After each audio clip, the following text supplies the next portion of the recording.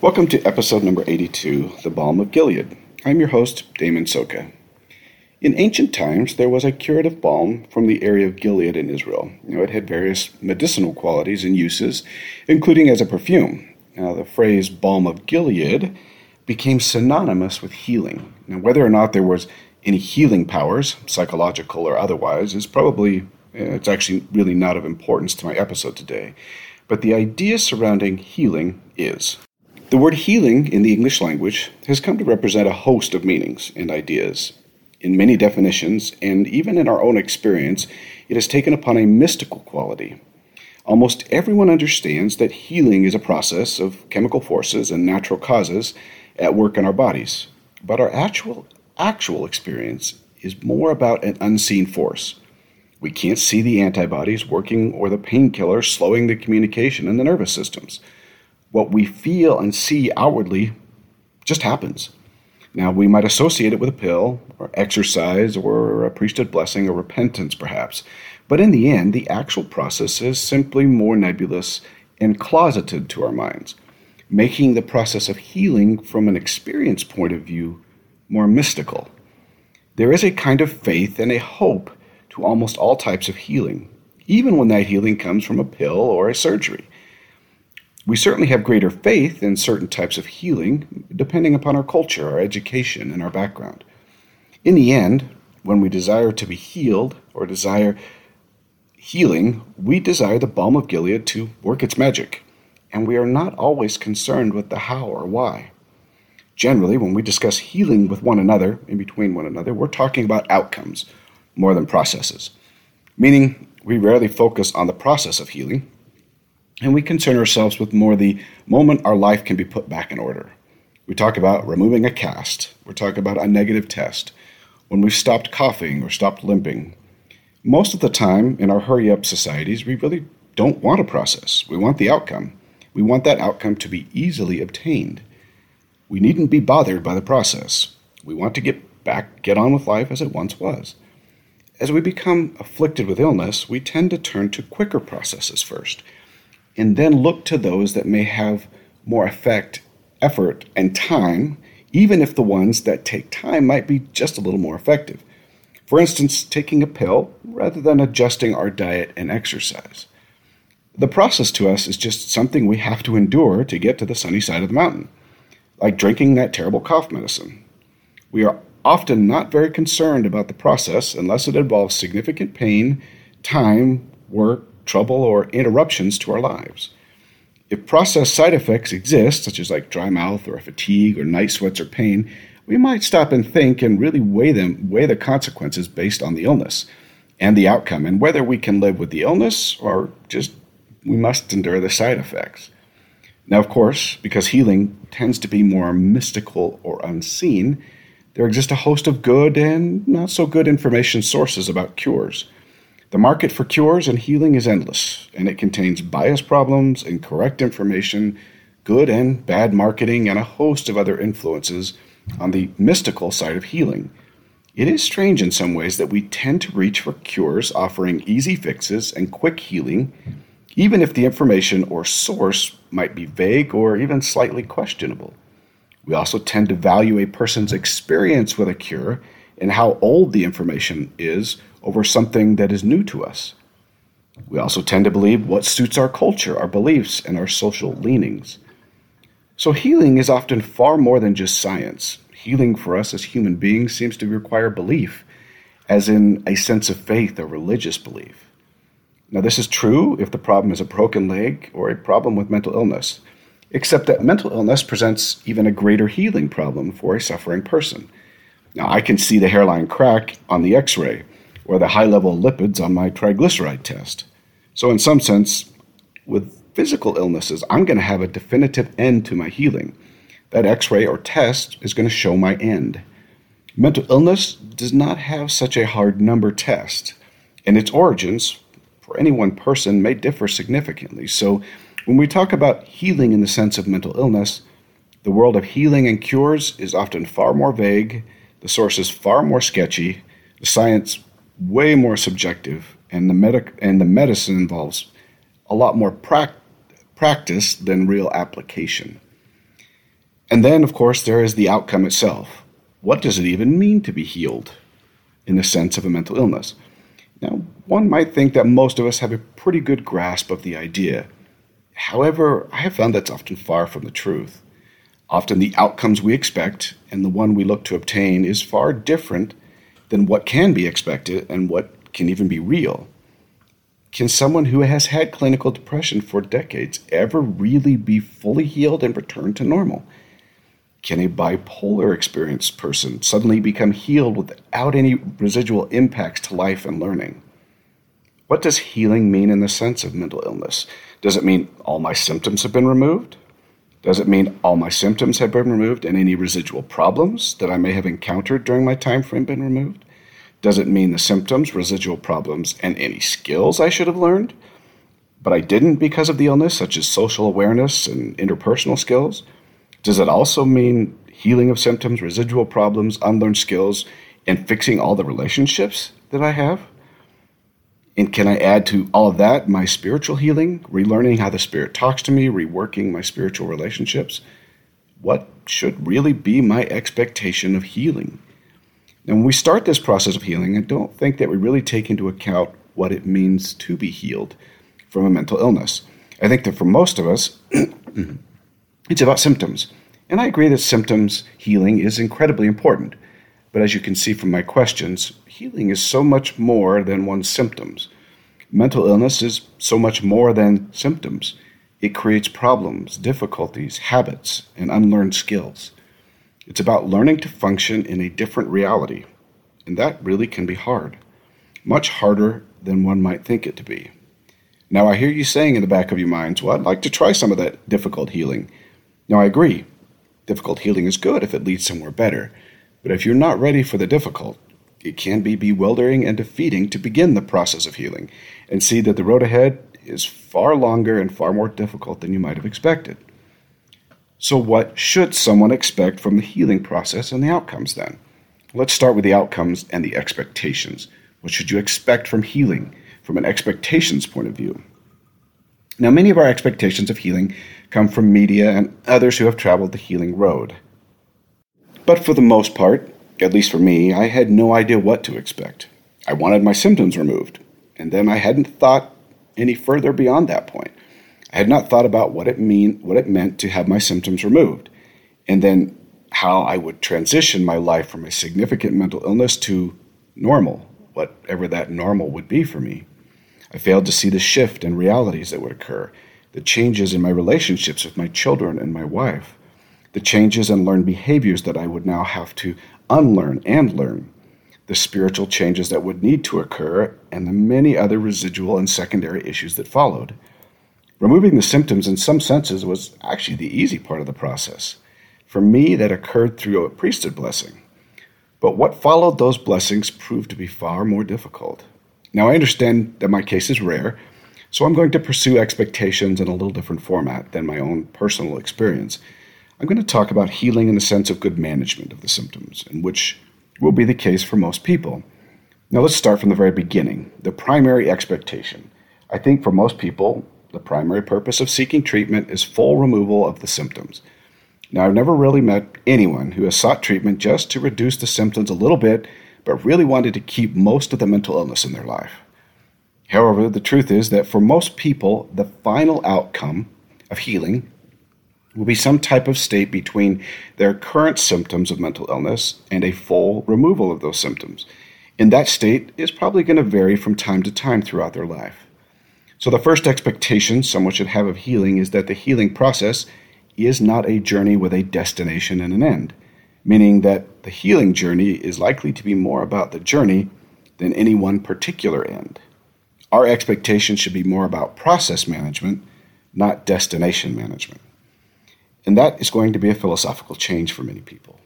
We also tend to expect that our feelings will return to a more normalized state, something akin to what we had before. In almost every case, that is not going to be the case. We are more likely to be in a quasi-emotional state with some minor symptoms remaining, with many of the major symptoms removed to a certain extent. It's also unlikely that we will ever say that we have reached a point of complete healing. Now, that might sound discouraging at first, But if you approach it with a better understanding of the expectations, you're less likely to leave the road of progress. And you're actually also likely to be very much more happy or happier with that progress. Expectations should also be about returning to life activities more than feeling completely whole, even if that means only returning to them partially. So our expectations should be more focused on the process and management of the illness rather than a full cure and return to what once was. This doesn't mean that the best you can hope for is just some minor improvement in your symptoms. Many people find that with good management techniques and correct expectations, they can reach a very fulfilling state of life. So what should you expect personally? That's really going to depend upon many things, including your management techniques, your willingness to alter or try new techniques to find the right ones for you, willingness to plan and then stick to a plan, your current life goals and what you like to do, what the illness has removed from your life, your ability to learn new skills, ability to adapt to changing conditions, and willingness, in the end, to laugh at oneself. And that's probably the most important. Taking everything in this process too seriously, in the sense of trial and error, can be detrimental to the entire process. To be able to laugh and say, well, that one didn't work very well, and to dust off and try again is actually one of the best things you can do. I will tell you, as you take this journey with the Lord, is that you're going to find that the process is going to be revealing, self-revealing, humbling, troubling, and altogether more celestializing than you will ever realize. What will your final management point be? Your end goal? The end goal should be to regain many of life's activities you once enjoyed. Maybe not the same way or form, and you may not be able to function, and to be able to function within society and the church without significant difficulties from your mental illness. Your expectations should be more about improvement, not removal of the symptoms.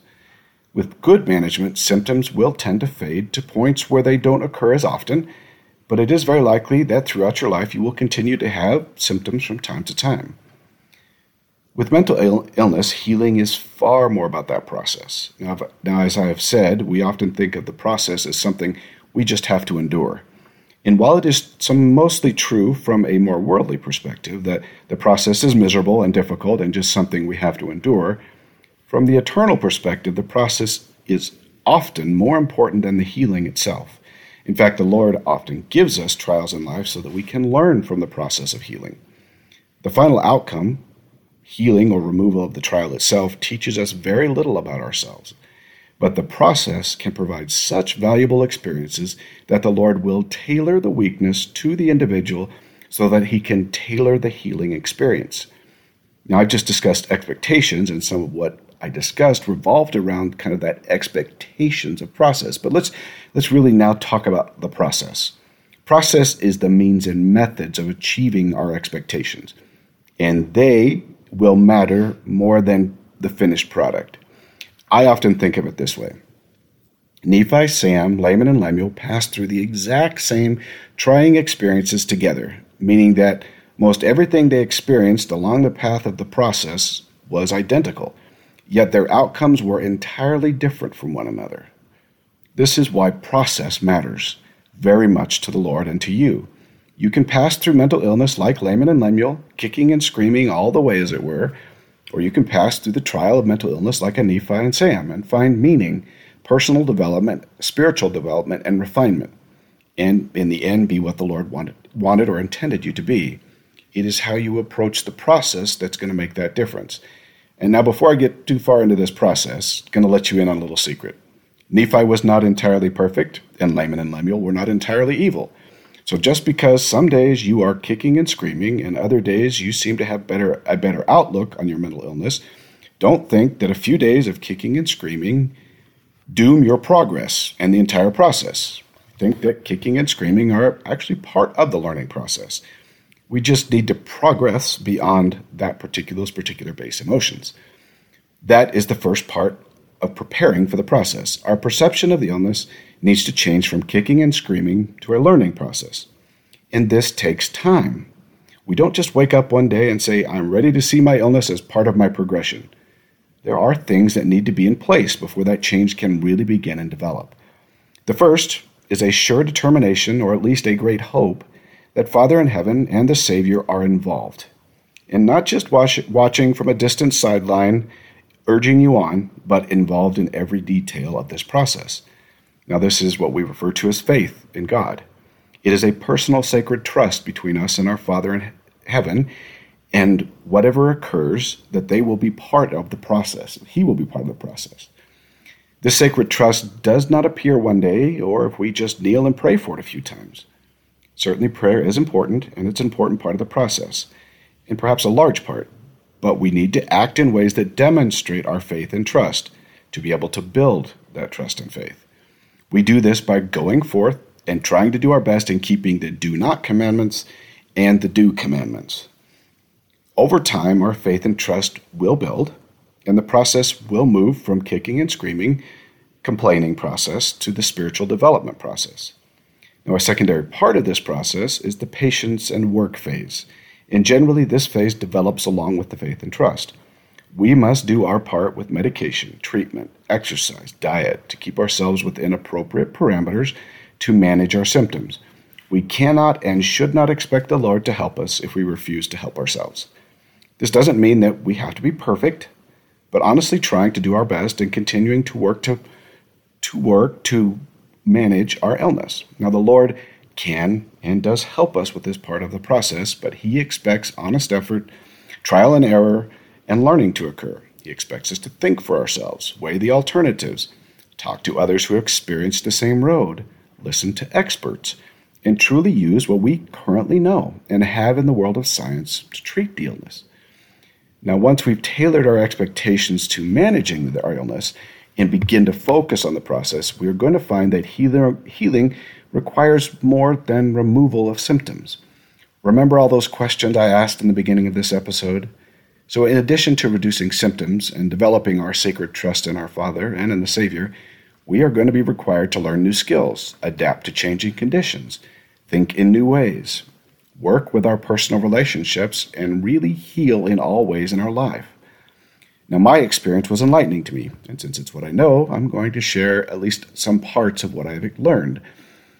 Now, my symptoms removal and healing occurred over a decade ago. I was healed by a priesthood blessing. At least, let's say my symptoms were removed. Now, I'm going to share one thing I distinctly remember from that blessing because it was important, and I'm going to paraphrase. I was told that just because the symptoms were removed, it didn't mean that I was healed, that much of the healing would occur after, and that I would have to work to heal the remainder of my difficulties. I didn't think much of it at the time because I actually rejoiced with the removal of the symptoms, but it was not long before that part of the blessing became very important. The first thing I noticed was that my emotions were entirely different than they had ever been. I had been living with mental illness in a rock concert, and I was reduced to a quiet forest as far as my emotions were concerned. I had to relearn how to live within that new set of emotions and reality. The same will be true for almost everyone, although it may not happen immediately, and it can be unnerving.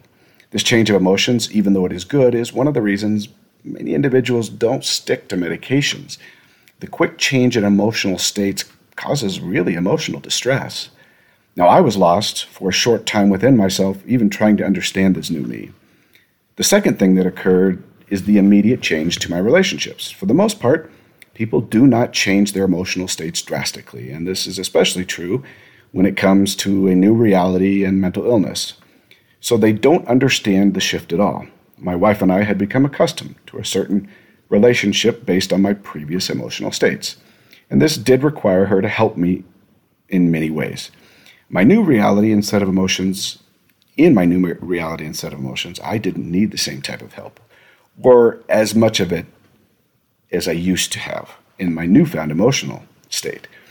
And that newfound emotional independence actually, for a time, became a problem.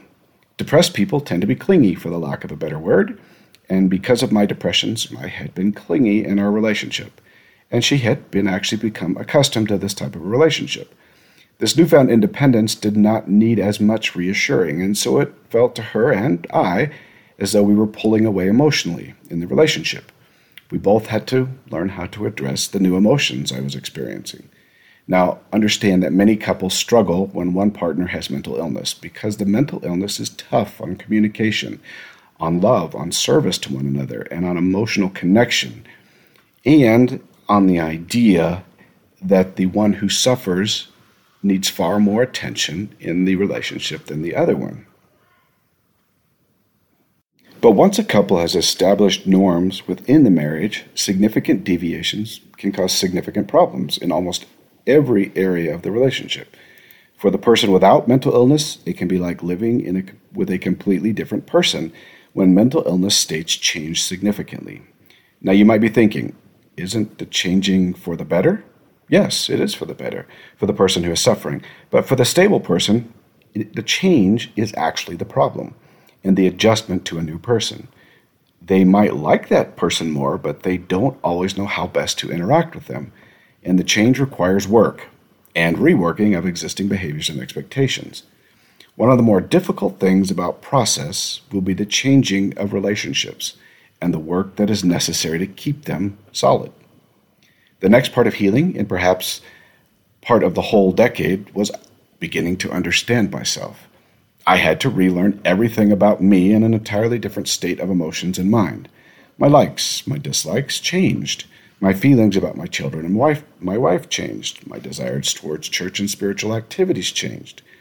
While I remained Damon, and the facts and figures did not change, and everyone else did not change, emotionally and mentally, I did. When you suffer greatly from the effects of mental illness, you learn to deal with life in a particular way. And when those things are reduced or removed, you must relearn how to deal with life and all that comes with it over again. This includes past relationships where the mental illness may have had troubling effect or strains upon other people or situations. Mental illness creates a trail of history, and when the emotional state changes, we have a tendency to have to deal with our history without the benefit of remembering why we felt the way we did, or even being able to remember the way we felt we did. This history also included my relationship with my Father in heaven and the Savior, and one of the major points of healing was also to be healed spiritually, to see spiritual things in a new light and with a new perspective on life was actually at times very enjoyable, but also a struggle. So many times over the last decade, I felt as though I was relearning things or learning things that I should have learned long ago. I felt in many cases as though I was starting over, and for me, that was just difficult, and it was a difficult place in my mind at times. I admit for me that the last decade or so has been far more work and far more difficult than I ever anticipated at the time of that blessing, and I expect as you begin that process of healing, or are in the process of it, you are going to find the same challenges I did. What I wanted most today to emphasize was that healing was and is a process, not a destination. And that process is more than just removal of symptoms. It is a healing of your life. Mental illness affects every part of our lives. And so in the process of healing, we are likely to find that healing extends to almost every area of our lives. Now may you begin to find healing in your path. Until next week, do your part so that the Lord can do his.